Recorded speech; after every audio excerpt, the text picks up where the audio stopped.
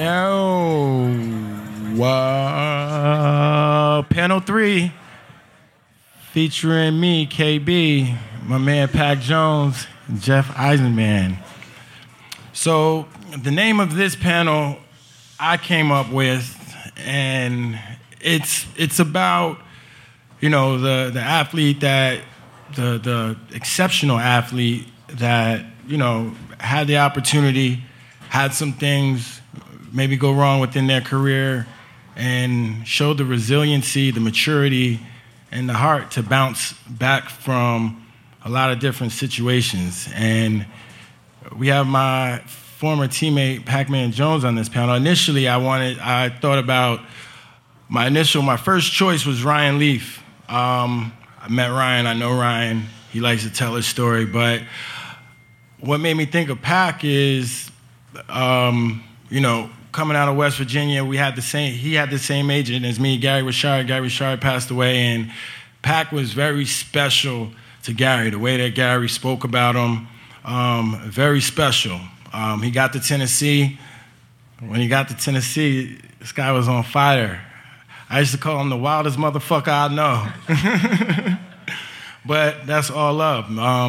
When Pac was on Tennessee, I remember that first year, in the beginning it was a little rocky for him because coming out of West Virginia, actually coming out of where he came from, Atlanta, somebody give you $26 million and, you got a lot of, depends, environment has a lot to do with how you're raised. So I'm trying to say this correctly. So, when you have a lot of different influences that obviously want you to do well, and you do well, you get to where you get a certain amount of power that comes with money and responsibilities as a 21-year-old where you really haven't really learned how to take care of yourself properly, but you got to be a man for all these people. So, I say all that just to give you a brief background on this gentleman to my left because, in my eyes, he's gone through a lot of different phases, and I told him last night that, I just sat back and just watched everything. You know what I'm saying? I was always a supporter, but there are guys within my locker room that were buddy-buddy with him and really thought he was done, counted out, over. So, I'm going to let Pac take the stage. Pac's going to tell you. How y'all doing? My name is Adam Jones. I'm Pacman Jones. I want to say thank y'all for having me also. But just to give y'all a little insight on my story, then I'll go on and let you ask the question. I'm a young kid from Atlanta, Georgia. I grew up in inner city projects called Boat Rock and Bankhead Court. The SWATs. Yeah, she know. It's probably one of the roughest neighborhoods in America. Just to make a long story short, my dad died right in front of me when I was 8 years old. I ended up moving from the projects that I stayed in after his death to another projects, which was no better than the other one. But I grew up playing sports, was my avenue of getting out of the projects. My grandma did a hell of a job of teaching me something else besides the projects. And I've always been the best in football, basketball, in track. But I've always had milestones that I had to go through. Like growing up, mentally, I've always grew up with the protection side on me where I always, in the back of my head, thinking of protecting not just me, my loved ones too. I did go through a tragic situation and kind of channeled my energy a little bit more in the wrong way because of what I was going through. To make a long story short, I had my ups and downs. I couldn't even read till I was 9 years old. I could tell you every play or every move that Dion made at 9 years old, but I couldn't read a book. So I channeled my energy. I stopped watching ESPN, stayed in the house for a whole summer, finally learned how to read. Hooked on Phonics was probably the best thing that ever happened to me. But my grandma always told me, she was like, man, when you learn how to read, you're going to be special. So I ended up learning how to read, ended up making a 1050 on my first time taking the SAT. I was offered by pretty much every school in the nation besides Syracuse and Michigan. But I ended up going to West Virginia. My grandma passed away my freshman year of college, which was a hard time for me. I was back there talking earlier. You know, I come from an area where I've been paying my mom bills since I was 13 years old. So mentally, I've been the man of my house since 6th grade. So I grew up playing sports. Actually was getting paid to play sports. Like I would go and play for different AAU teams, different football teams, and I would get like $200 a touchdown. I would literally score at least 4 or 5 touchdowns a game. Like I probably had two games that I didn't have 4 or 5 touchdowns. And $800 back then, that was like having $20,000 to me. I ended up going to West Virginia, got in a little trouble when I first got there. Ended up playing really good. I was the first defensive player picked in my draft by the Titans, 6th overall pick. When I first signed my deal, I had just turned 21. Keith used to torture me when I was 20, but I turned 21, I signed my deal. I was an inner city kid that got a black card with probably about $19 million on it. Now remind y'all, not just because I was blind to the fact, it's just because the environment that I was raised in, I wasn't really sharp on certain things as far as bank cards. I ain't never have a bank card till I got drafted.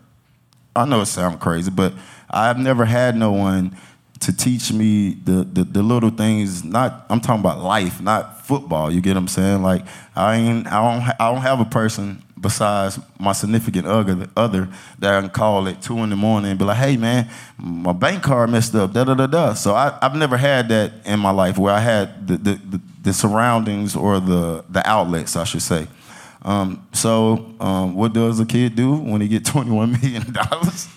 At 21, he goes crazy, and that's what I did. You know, I wouldn't say I went crazy, but I did have a hell of a time. I made a lot of mistakes, but God is good, man. I would not be here talking to you guys if it wasn't a purpose for me being here. I've had truly numerous of run-ins.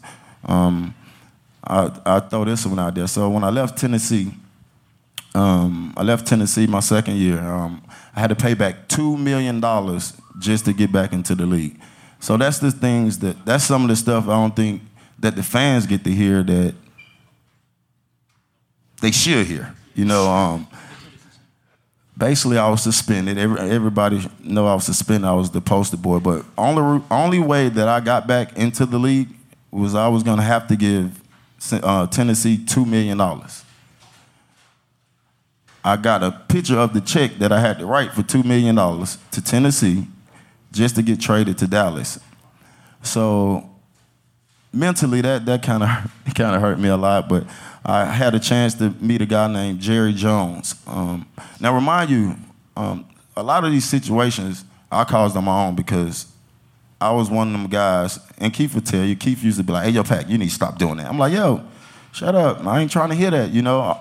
And mentally, because of how I grew up, you know, I've never had no dad in my household to be like, hey, clean up or don't do this. No, I've always been the leader of the alpha male of my house since 12 years old. Like, I might not even see my mom for 2-3 days, but I know I got to cook breakfast and go to school. And so it took me a time to channel my energy and just open my ears up and start listening to certain things and certain people to get to where I'm at today. But like I said, I met a guy named Jerry Jones. I was listening to Casillas. Oh yeah, I was listening to Casillas earlier, and he was talking about the owners and stuff. So I was doing TNA, and I had a chance to talk to a lady named Miss Dixie, which was the head lady who owned TNA. Come to find out, Jerry Jones was her brother-in-law or something like that, whatever it was when I was doing it. So she said... That's TNA Wrestling. TNA Wrestling, yeah. She asked me, she said, who would you want to play with? I was like, well, if I had a team that I can pick right now, it would be the Cowboys. Remind y'all, I'm suspended right now. Like, I'm waiting to get a job. During his suspension, he became a wrestler. What y'all need to know is this fool had a wrestling ring in his yard to train for wrestling. But I've always been like that. If I'm going to do something, I'm going to give 110%. It was funny when they came over and seen it. Like, I really had the lights up in the yard. Like, for real, no, for real. Like SummerSlam? For real. So, I told Dixie, she asked me, she's like, well, who would you like to play with? I was like, I really would like to go to the Cowboys. I had like 2 weeks left on my suspension when this happened.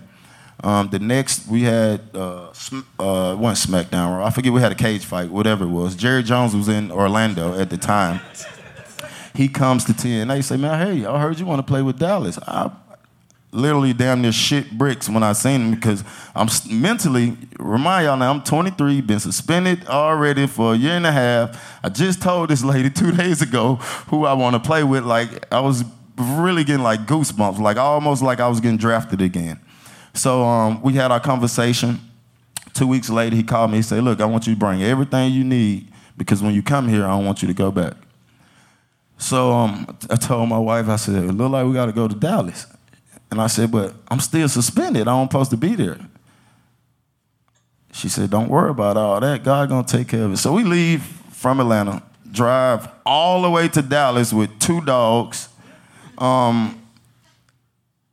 changed my whole perception on owners, general managers, and all that when I met Jerry Jones. What that man did for me, like, I didn't realize what he was doing for me at the time because I was blind to the fact. But the day I got there, I stayed in Jerry Jones' $6 million estate by myself. I had 2 drivers, 2 security guards. At the point in time, I'm young, so I'm thinking like, God, I don't have no time to breathe. Like, why is these people around me? Which I didn't realize, like, hey, fool, he trying to take care of you. You know what I mean? Now, hindsight that I'm older, I'm looking like, God damn, man, this man have basically put a platter out there for me to be successful, and it didn't go as planned. I ended up hurting my neck. But one thing I can say, Jerry have always been a top-notch guy to me. Like, right now, me and his assistant probably talk once a week. If I needed anything, I'm quite sure I can get it. I've asked several times and got what I need. But the relationship that he showed me and the things that he showed me helped me a lot. So I left there. I ended up hurting my neck, which people really didn't know what happened in Dallas. I broke my neck and was paralyzed when we played Pittsburgh for 2 minutes and 30 seconds. So imagine being on the ground, muffling the punt, and you screaming, and everything is ain't nothing moving. Like, it's the worst feeling in the world. So I ended up getting released from Dallas, which didn't nobody know that my neck was messed up. Everybody thought I was getting released because of some of the things that happened. I did have one run in it, but that wasn't the reason that I got released. So I ended up leaving Dallas. This was probably the hardest time of my life when I left Dallas because mentally I didn't know where I was at. I didn't know, was I gonna get another job? I didn't know if I had never heard nobody coming back from having C3, C4 neck surgery. And so we go back to Atlanta, me and my wife. We get there for about 2 weeks and just one thing after another. So I asked her, I said, so what you think? What you think we're gonna do? What's gonna happen? She said, you just gotta go on faith. So I end up going to Cincinnati, end up signing a deal with Cincinnati, knowing that my neck is hurt though. I get through the first, I think 4 or 5 games playing in Atlanta, just scored a touchdown, and then I go barely touch a dude, boom, I fall down, paralyzed for another 3 minutes again. At this point, I'm like, Leo, I gotta figure out, do I want to play football or do I not want to play football? Like, life is way more precious than to be not able to do what you need to do. So I ended up doing a little research. I found out that I could come back. It was a possibility for me to come back from C3, C4 neck surgery. Only person that had came back from that time was Pacman. So I ended up having surgery that year. Had a hell of a season the next year. Made All-Pro, Pro Bowl, pretty much all the accolades you can make after that. Had a great career in Cincinnati. Had a year to play in Broncos, which was great. But now, like, life is great, man. I have 3 beautiful little girls. I have 2 restaurants. I got 4 other ventures that I'm digging in. But my story is I don't know if I can reach someone in here, but I'm just trying to get this story out because I know it's 1 or 2 kids somewhere that I can save. And I get kind of a little touching with this part because, like, I don't do this because I'm trying to put on something or I'm doing this to save somebody because I didn't have this. So when y'all listen to this, just hear me out because this ain't no story you're gonna hear every day. This is a passionate story. This is true, this is honest, and it's raw. So I do this because this is something that helped me get through with a lot of things that I've been through, you know. I hate talking about my dad because it's very touching, but I'm happy to be a part of this, like I said. Any questions? That's the intro. That's the intro for you, folks. That's my dog. That's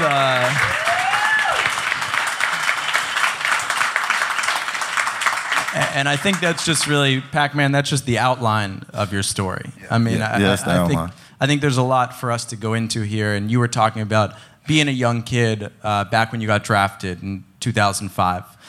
Those first 2 seasons, 2005 and 2006, you were all rookie. I mean, I was a kid back then. We all wanted to return kicks like Pacman Jones. Did you feel like you were on top of the world at the time? We should mention there were some legal issues, even back from West Virginia, that were still lingering around you. But did you kind of feel indestructible? I wouldn't say indestructible. I've always did shit my way, whether it was wrong or right. I had a lot of baggage with me, but I've never felt like I was untouchable. You know, anybody will tell you that it's been around me. I'm a passionate person, very caring. I'll give you the shirt off my back, but I just do certain things I just did the way that I wanted to do, and it smacked me in my ass, you know? So let me, what Pacman, I'm familiar with how you were with Tennessee, so I want you to tell Pacman Jones in Tennessee, what was Pacman Jones like in Dallas, Pacman Jones in Cincinnati, and we know and see who Pacman Jones are now, but those 3 different stages, I think that you learned something from playing with the Titans, you learned something from your experience at Dallas, and obviously, you know, Cincinnati is where you made your home. Tennessee was different because, like, I say it like this. So I grew up in the project, so I was so used to being around kids every day. You know what I mean? I'm playing football, I'm around somebody. I'm playing basketball, I'm around somebody. You go to school, you're around somebody in high school. You go to college, you're around somebody. And then they give you all this money when you first get to Tennessee and tell you don't be around nobody. So I had to find a place in Tennessee. I hated being alone, Keith. Like I've always had somebody around. Like in Tennessee, I didn't like myself. I would say I didn't want to be by myself. And then when I went to Dallas, I fell in love and my wife and all of that. You know, Dallas was pretty much like Tennessee. And then I went to Cincinnati. My daughter was born at 22 weeks. That was a life-changing experience. That's when the grown-up part came out, you know. They probably told me twice that my daughter wasn't gonna make it. Thank God that she's unbelievable, healthy, and safe now. But that was the changing part, I would say, of my life when Trent came at 23 weeks. That made me grow up, like really grow up. Like when you're in there and you can't do nothing about it, and and they tell you, hey, man, you might want to call the priest so we can pray, that was a life-changing matter. And then I learned how to be alone. Like, it was okay. I started golfing, you know what I mean? I think golfing had a lot to do with a lot of maturity, too, because, you know, when you're out there on the golf course, it's just you and the white ball, you know, so you can't argue with nobody but yourself. But yeah, I've matured a lot, man. I'm still have a lot of fire up under me, but I don't pop off as quick as I used to. But I love life, man. I truly love life and love love my family, and I live for a purpose now. I don't think I was living. I really wasn't living for a purpose when I was 21, 22. Like I said earlier, on my dad's side, I'm the oldest male on my dad's side. Like every one of my uncles, my dad, all of them died before 25, and like I didn't even go out on my 25th birthday. So mentally, it's changed a lot. I would say that. We should go back to the nightclub incident happened in 2007, and then for those 3 years, you had 2007, you're suspended from the NFL. 2008, you have that year in Dallas. 2009, you're out of football. Mentally, in those 3 years, what were you going through? I was going through a lot, but man, I truly, and I'm not lying when I say I had this picture in the back of my head of I know how this shit gonna end, and I know how I wanted to end, regardless of all the bumps and bruises through the trials and tribulations. I always had this picture, like that exit sign back there, like regardless of this how you wanted to end. And by far I can say, besides winning a playoff game, it definitely ended the way I wanted to end. Hey, Keith, when you're watching in 2007, I know you guys had an outstanding, or you made the playoffs that year. In 2008, you guys were the #1 overall seed, so you had this great team as teammates who want to lend a hand to him, but you're also playing. What was that relationship like? It wasn't. I feel like that year, Pac was just MIA. He wasn't around us. You know, he was handling his thing. And what's crazy is I'll never forget the last. I'll never forget the last game that I played with Pacman. We was playing New England at home, and Jeff Fisher said, "Look, all we have to do is win. But in order to make the playoffs, it had to be like 5 teams had to win, lose, whatever. And all we had to do was just win. And it was one of those scenarios, Jacksonville has to lose, Baltimore has to win, Steelers have to win, somebody has to tie. So we lost, and that whole scenario happened. But what I remember is playing the Patriots. We're in a fight with them. They were at our house. I just remember before Kyle Vandenbosch got that penalty, I look back, and Bill Belichick is going to the get his ass off the field, get him off the field. Pacman back there cussing out Bill Belichick. Hey, but it's all in competitive nature. So I do know that we were definitely building something, because like you said, we went to the playoffs, and then obviously other guys stepped up. There's a guy by the name of Cortland Finnegan who stepped into Pacman's role. But shoot, Pac told me last night that Cortland used to ask him questions every day in meetings, to the point where Pac was like, man, get the fuck away from me. You know what I'm saying? But fast forward to when Pac's not there, Cortland Finnegan had to step up and become a player, and that comes directly from Pacman. Like, that feistiness that Cortland Finnegan played with, he's not built like that. He's not that person, but Pacman was, and that's who we saw, and that's who we emulated his game after. We heard a little bit about how Jerry Jones stepped in and helped you out. In terms of the Titans and the NFL during those years, especially 2007, I know you had a lot of meetings with Roger Goodell. What was that experience like? Well, I will say this. The Titans, I did get a call from Bud. Bud did call me. I have much respect for Bud Adams.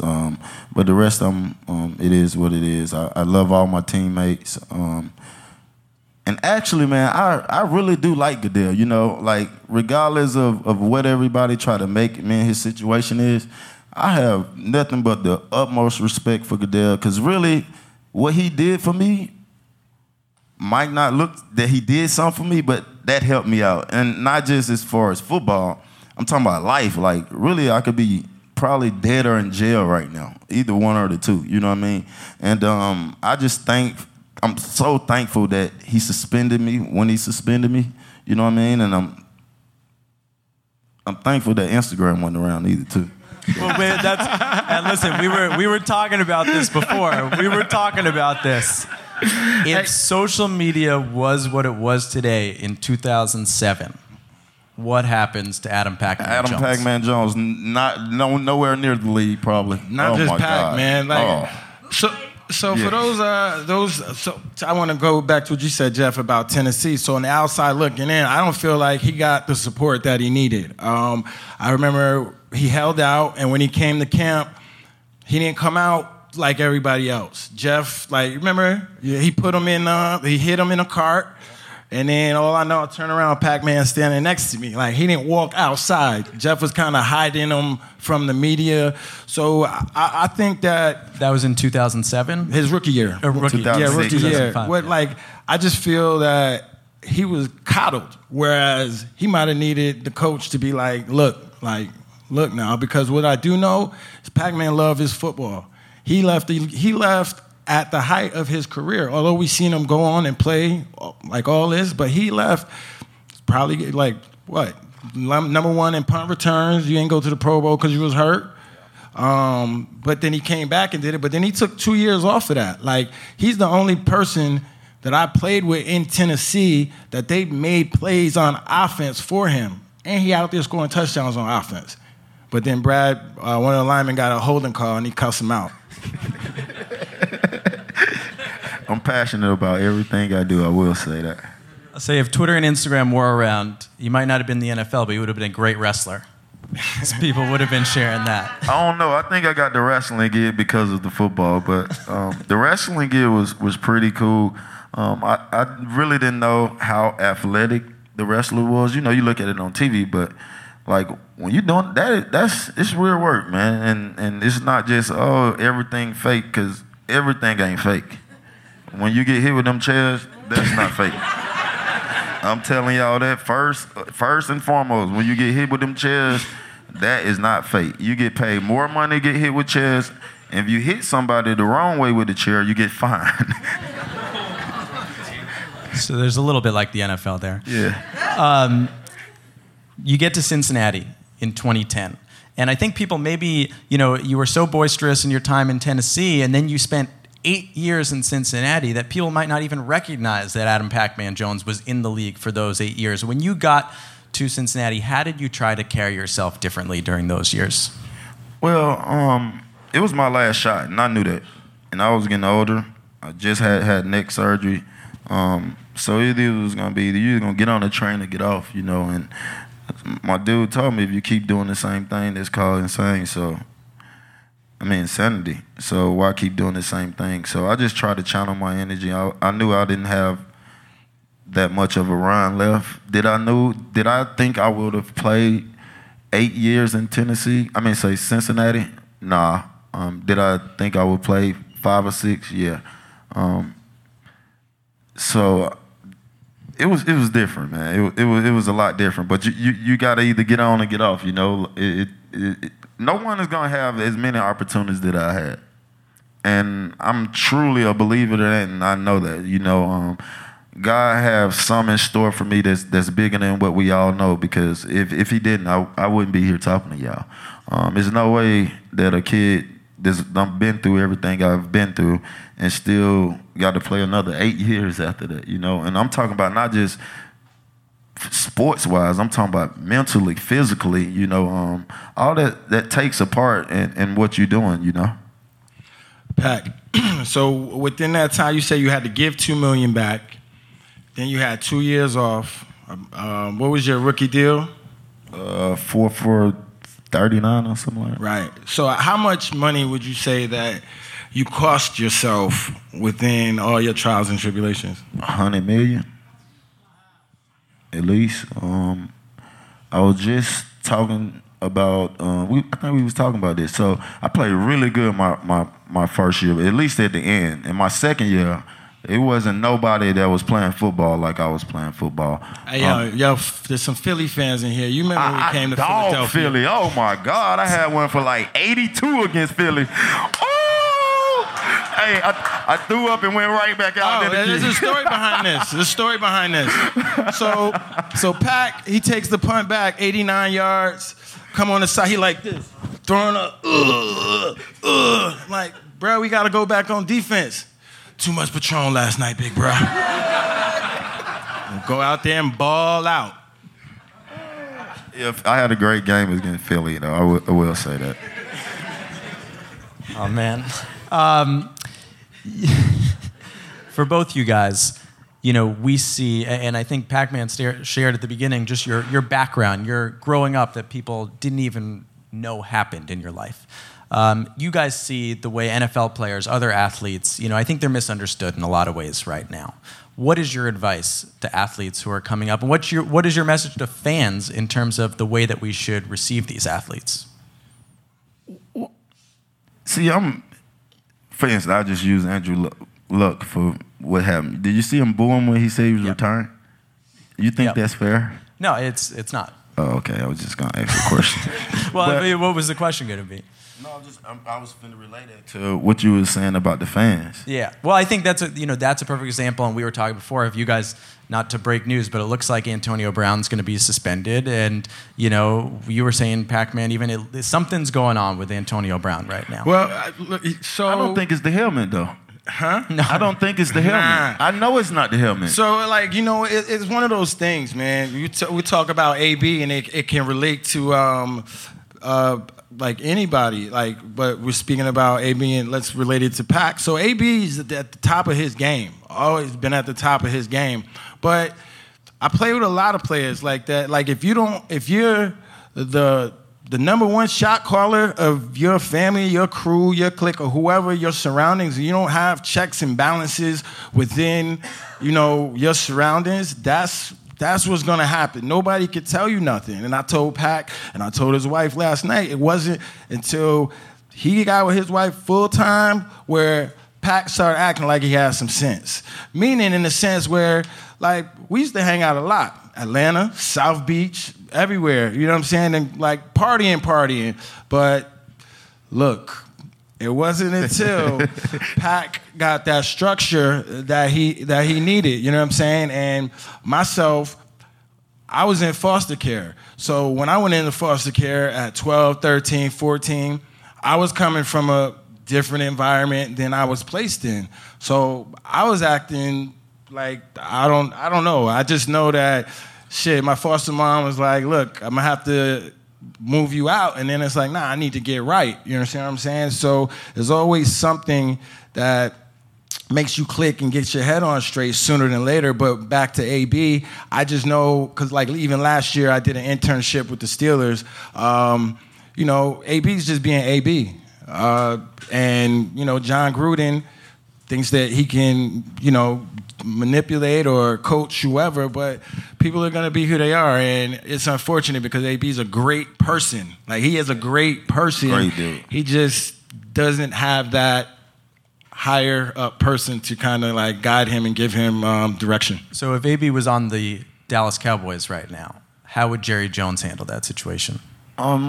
Jerry gonna pay, so that's a different situation. Like, Jerry paid to make you play, so Jerry World is Jerry. It's nobody like Jerry. Regardless of what anybody say, it's nobody like Jerry Jones. I'm talking about cash-wise and person-wise. He is a hell of a person.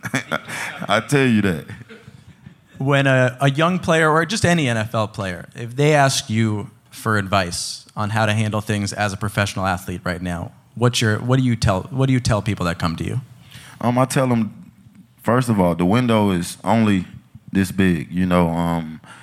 It ain't gonna be too many Adam Pacman Jones the way he did it, you know what I mean? Because the window is so small, the error is so small. Like, everything now in sports is all about money. Like they were saying earlier, the owners had the meeting about the kneeling thing, you know what I mean? I would just tell them, man, take full advantage of the opportunity you got right now. And cut your friends and all that shit to a minimum. If they ain't been there, fuck them. Leave them where they been at. You get what I'm saying? Because I came from a situation where when I got all my money, you know what I mean, I go back to home to the projects, then everybody want to come, then we in Miami, and when we should have been only like 3 or 4 of us, it's goddamn 17 of us. Entourage. You know what I mean? Then you go from spending $5,000-$6,000 to $35,000. So just know your surroundings, man. Stay true to yourself, and don't let this football shit change you as a person, because this shit is fairy tale as a motherfucker. Because no, it is, for real. Like, for real, this shit is fairy tale. And if you don't handle your shit the way you're supposed to, you're going to be thinking that you're above and beyond everybody else, which you're not, because you're the same motherfucker that's got to put on your drawers and your pants like everybody else. You get what I'm saying? So treat people how you want to be treated, man, and because you never know who you're gonna need, you know what I mean? And that as far as a favor or somebody to talk about something, or right down the road in business. So that's what I would tell them, man. Stay true to yourself, man. Keep your circle small, and just love who. If they ain't been there, they don't need to be there, man. That's what it is. That's what happened with the Giants, the Miami picture a couple of years ago, because social media was around. They got the Timberlands on the boat. Yeah. Good thing for no social media. Didn't need that. In terms of players who like guys like Keith, guys who are around you when you were playing, when you were in your darkest moment, your deepest moment within the league, who were some guys, whether they were on the Titans, elsewhere, who were some people that stepped in that gave you a shoulder to lean on? Really, I had a couple of phone calls, but like I really wasn't trying to hit them from nobody. Like I said, like Keith, I wasn't hitting them. I was really about ready to fight half of them. But no, Keith might be the only one. I had a couple other friends, but you just, when shit hit the fans, you really see. Like I'm not scared to say this. For instance, like me and Lindell was really close. Like we still close to this day. But like when I went through what I went through, it wasn't like Lindell was calling me, "Hey, Pac, you all right?" But when I was on the team, he was at my house every day, driving all my cars every day, smoking my weed after practice. You know what I'm saying? I got to tell the niggas stay out my weed, but time I got suspended, I couldn't even find him. You know what I mean? Now we associates, we acquaintances, but it's cool. But like I tell him, I'm like, look, bro, you know, I don't forget nothing, but I forgive you. You know what I mean? Ain't no hard feelings or nothing. Like, I still love you and everything, but I know deep down in my soul, there was only probably 10 people that thought that I'll even be alive right now. You know what I mean? Better yet, in jail probably. So it's funny. You know how it is. You just look back, hindsight, and then I just take the good with the bad, man. And that I'm a real big believer in treating people how you want to be treated, because you never know what we don't know what God got in plan for nobody. You know what I'm saying? So just treat people how you want to be treated, and it'll come back to you, I guess. Hey, real quick, it's funny. We used to say, like when you was on the team, when you like get into something and shit, I remember maybe being around Sticks or some of, you know, like not all football players just hang out with football players. You know what I'm saying? So we have mutual friends that's, you know, local celebrities, whatever, and we talking about, there used to be a saying, look, once Pacman makes CNN, he made it. Pacman made CNN. Crazy. Outside of, I know we were talking about the messing up and, you know, getting back on your feet, but just as an NFL player, I mean, those Titans teams that you guys had, you know, it seems like just in those 2 seasons, you guys have all these memories. What was the fun of playing in the NFL? Man, I just hate that I got, well, yeah, I do. I hate I got suspended the year. I wish I'd have got suspended the year after that. Because I truly think that I was the reason why they didn't do what they were supposed to do that next year. We had Coach Fisher did an unbelievable job of getting the talent in there that we had. I remember talks where me and Keith, I got everybody at the house when what was the quarterback before VY? Billy Volek. Yeah, I had to go. I had to get the whole captain team. I'm like, look, man, I love Billy, but we gotta get Volek out of there, bro. We need VY. So like, and like I was gonna say Kerry Collins. I didn't even remember. Yeah, Billy Kerry Volek. Collins was there too. But talks with the captains, with Keith, with Val, Cal Vanderbosch. Those are the times that I be like, damn, man, I fucked it up for them. But, you know, things happen for a reason. It is what it is. Well, there was another guy that, you know, kind of same sort of, he fucked it up, Vince Young. I mean, was coming in at the time and you know, had all these accolades, and he came in like a fireball, you know, right at the beginning, had an outstanding rookie season. It was a lot of the reason for that. What was young Vince Young like?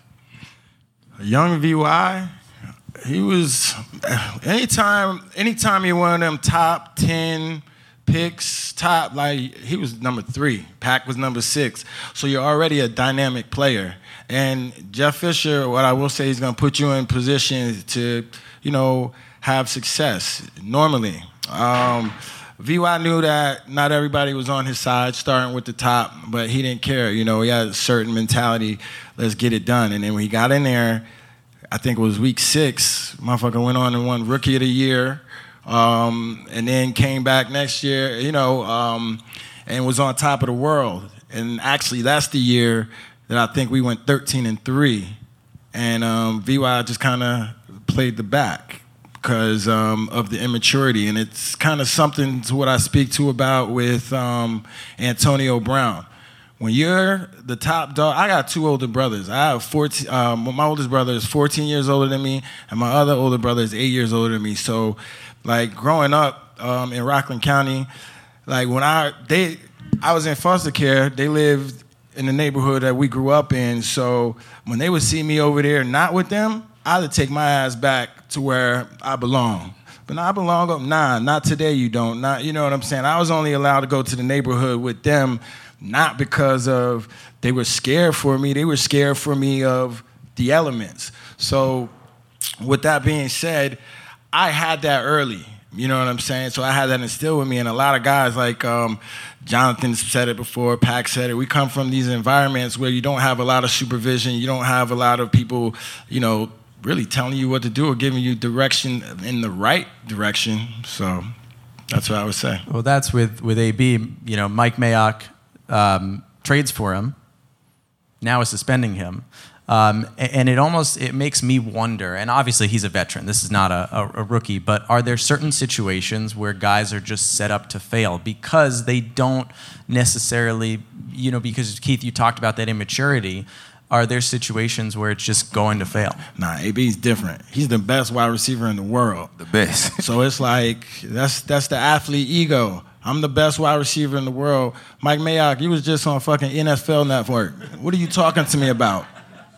The conversation might have went something like that. You know probably exactly like that. Yeah, when you at that elite level, it's no more of like, all right, coach can say, like, nah, coach, you stay your ass over there, I'm gonna play the game. Because it's not like in college, you get what I'm saying? Because at the end of the day, we get paid to do one thing, to perform. And we don't perform, they're gonna figure out somebody else that can do it. You get what I'm saying? So I believe you're 35 years old, Pacman. 36. 37. All right, I'm giving you 1 year old, short. Man. What is next for you in life? Next is just keep doing what I'm doing. Basically, I have 2 restaurants. Like I said, I have trucks. I got this and that. I'm working on a comic book that I just got through with me and my wife. Life is great, man. I'm just living through my kids. I have 3 beautiful kids, 2 girls, 13 and 9, and I have a 21-month-year-old that's exactly like his daddy. So, man, I'm just blessed to be here. I don't take no days for granted. I'm thankful, and I'm just living, bro. I'm enjoying every bit of it too. Would you ever consider something in football again? I'm not coaching. I already had jobs. I'm not doing no coaching unless I'm coaching my son. I had an offer to go to Oakland to play football at the beginning of the year. I turned it down. I had a job offer to go coach and do a what they call it, like a intern. That's not for me. I've done what I'm gonna do for the game of football as far as playing and coaching. Maybe one day when my kids get of age, I'll coach. But it's a lot of time, man. And seeing my youngest son now that I'm home every day and getting to see the first words, getting to him run around, getting to ride him on a four-wheeler every day.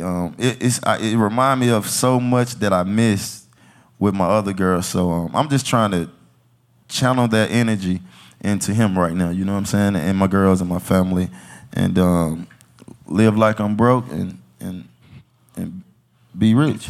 Hey, live like you broke, ball like you not. Don, we got time for questions? Yeah, that's what I'm opening questions, up for yeah. about 10 minutes. I'm sure some people have some things to ask. Pac, I think it's great courage for you guys to get up there, throwing the ego aside and educating us all. Quick question for you, Pac, and based on where you were then and now, the programs at West Virginia to get you guys along and equipped mentally, emotionally, make sure your finances are right, all that stuff that hits you when you come out of West Virginia. What were the programs like then? Were there any? And do you guys have any friends or people that you know now that have kids that are in big programs that have these type of people to work with the kids so they're ready for life after Division I, the bigger programs? Well, you got to realize, man, everything in sports is about money. Like the NCAA is making all this money and not paying these kids nothing. So you know damn well they ain't finna give us a program to teach you how to save the money. Well, they shouldn't be paying the kids with the money. They should afterward for the jersey sales and the stipends. But during, and how would they differentiate that? I mean, how do you pay the superstar like Zion more than the women's volleyball player? Like, how do you distinguish? I mean, that's another argument, but well, you know. basketball and football, and I'm not trying to get into different things, but right. I think it should be a set base with what the kids get. You get what I'm saying? Like, for instance, every kid that's on scholarship, they might get $1,400, I think what it is. Well, add another $1,000 on it so they can get $2,400 for the month. Are they going to be ready? Are they going to be equipped, too, to pay taxes afterward with that mone? You said you had trouble when that money was coming in. I mean... when they get the money in college, they take the taxes out already, man. Well, so I see what you're saying. So, like, it's one of those... It's one of those things, if you're talking about NCAA, that's a total different conversation. And to what Pac said, like, they're not trying to get you ready. Why wouldn't the NFL have these situations in place for these guys? Right. Why wouldn't the NFL give these guys the opportunity to tap into their businesses, their sponsorships, their resources? Right. Look, you leave as... You know, you have 6 figures. You have some guys have 7 figures. Now some guys are making 9 figures by the time that they're done. So then you're done at 30, 31, 32, sitting with this pile of change, and nobody's giving you instructions where to go, what to do, how to invest. That's why you hear all these stories about broke NFL ESPN 30 for 30. Because that was my biggest thing. It's like you see these people all ended up in so much trouble. Who's getting them ready for life? You know, and to handle all that's coming. Hey, you better grow up fast, man. Right. Like I said, the best thing that could have happened to me was getting suspended because this time I was way more prepared, you get what I'm saying, than when they suspended me the first time. So I'm just thankful that I learned my lesson through pain and suffering. You get what I'm saying? I had to go the hard way, like where Maybe the next guy won't have to. Right, but what I'm saying is as hopefully as parents, because the programs ain't gonna put nothing in place for you. It's nowhere. It's like you owning a Fortune 500 company. You ain't gonna have let's just say Jill right here that work for you. Hey Jill, I got my financial advisor right here. He gonna talk to you how to save your money. It just don't happen like that. Just don't tell anyone that he took money as a teenager playing youth football. We don't need the NCAA coming after It don't matter. Statute of limitations.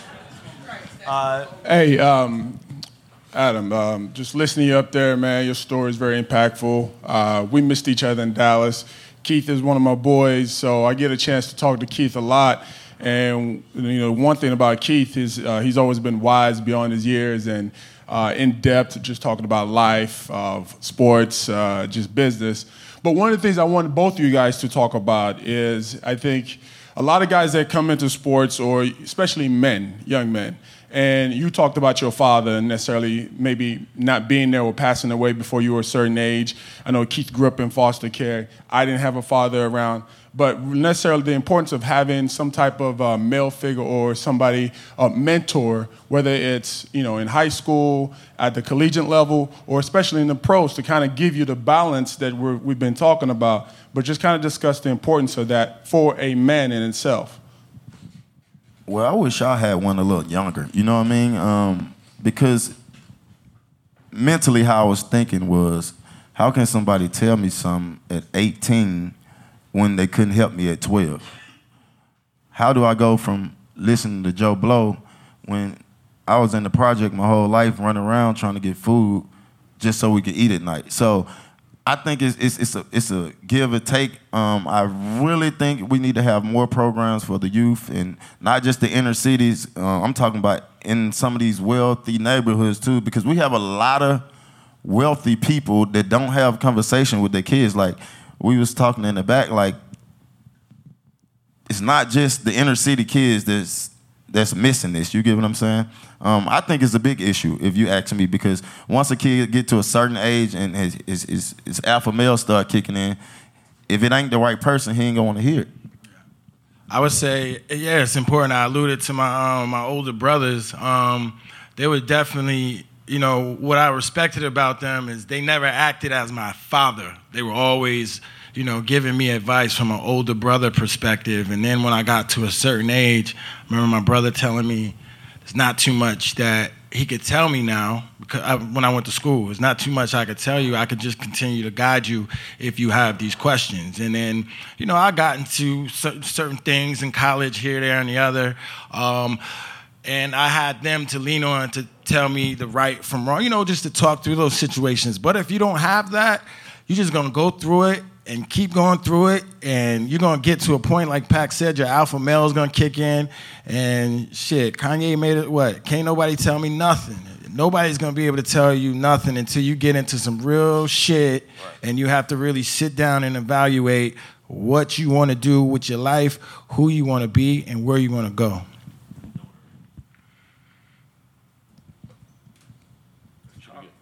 Hello? Okay. Pacman.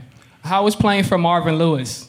Marvin was cool. Marvin was probably one of the most, I would say he by far was the closest head coach that I had, him and Fisher. But he was a great coach. I think he really cared about the growth of the kids and the grown-ups, I should say, that he's coaching. We have maybe two more. Anybody? Just who was the coach in Dallas when you were there? Wade, yeah, Phillips. I almost forgot. Coach Wade, that was my guy too. He was a good coach. Very soft-spoken. He expects you to get the job done. He only yelled on third downs. Word.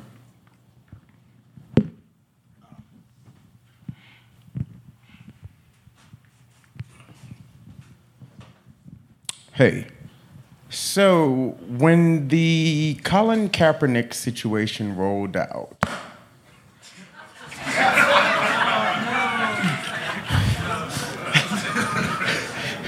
rest assured, I'm one of the executive producers from Halftime at the Super Bowl last 5 years. I just terminated my contract last year, but I wanted you to know when that transition was happening and you saw how that was trickling down, did you feel, based on your experience with team owners like Jerry Jones, that possibly black men were more in solitude, no matter how much you made, versus men that aren't African American? All right, let's get to this, because I'm so tired of this fucking Kaepernick thing. All right, so let's go. First of all, Kaepernick is not 100% black. That's first and foremost. That's the first thing. Second of all, can anybody tell me the main reason why he kneeled? Do y'all know what was the reason he kneeled for? Hold on. What'd you say? He kneeled because the third verse of the national anthem explicitly speaks about killing slaves. That is not why he kneeled. Who else? Do anybody else know? Okay. Do anybody else know? Don't nobody know exactly what he kneeled for. So how do you, first of all, if you're going to do something, let's just say if we got a reason that we need to kneel, first you need to get with your teammates or either with some of the top guys on each other team. You get what I'm saying? All right. Second of all, if you're going to kneel, let's have the main reason why we kneeling, not 4, 5, 6 different reasons. Because he been standing up for the song. The shit been racist the last 20 years. He still been standing up for the song. Third thing, this is the biggest problem I have with the Kaepernick thing. So Kaepernick kneel, right? Nike paid him, right? NFL paid him, right? All right. Did Kaepernick call any of the other players that wasn't able to get a job after that and ask them did they want a dime? No. When Jay-Z just did the thing with the NFL, who was mad? Kaepernick. You know why? Because he's not the face of that shit no more. He's an I guy. And if he wasn't an I guy, it would be different. That'll go your answer. Keith, I think we got our soundbite for the. I forgot what the question. I even forgot what the question was. I would say, I don't even know. Pat did a great job with that one. All right, do we have time for one more? Let's do one more if anybody has one. All right, we'll take one up front, and then we'll bring Robin and the rest of the crew up.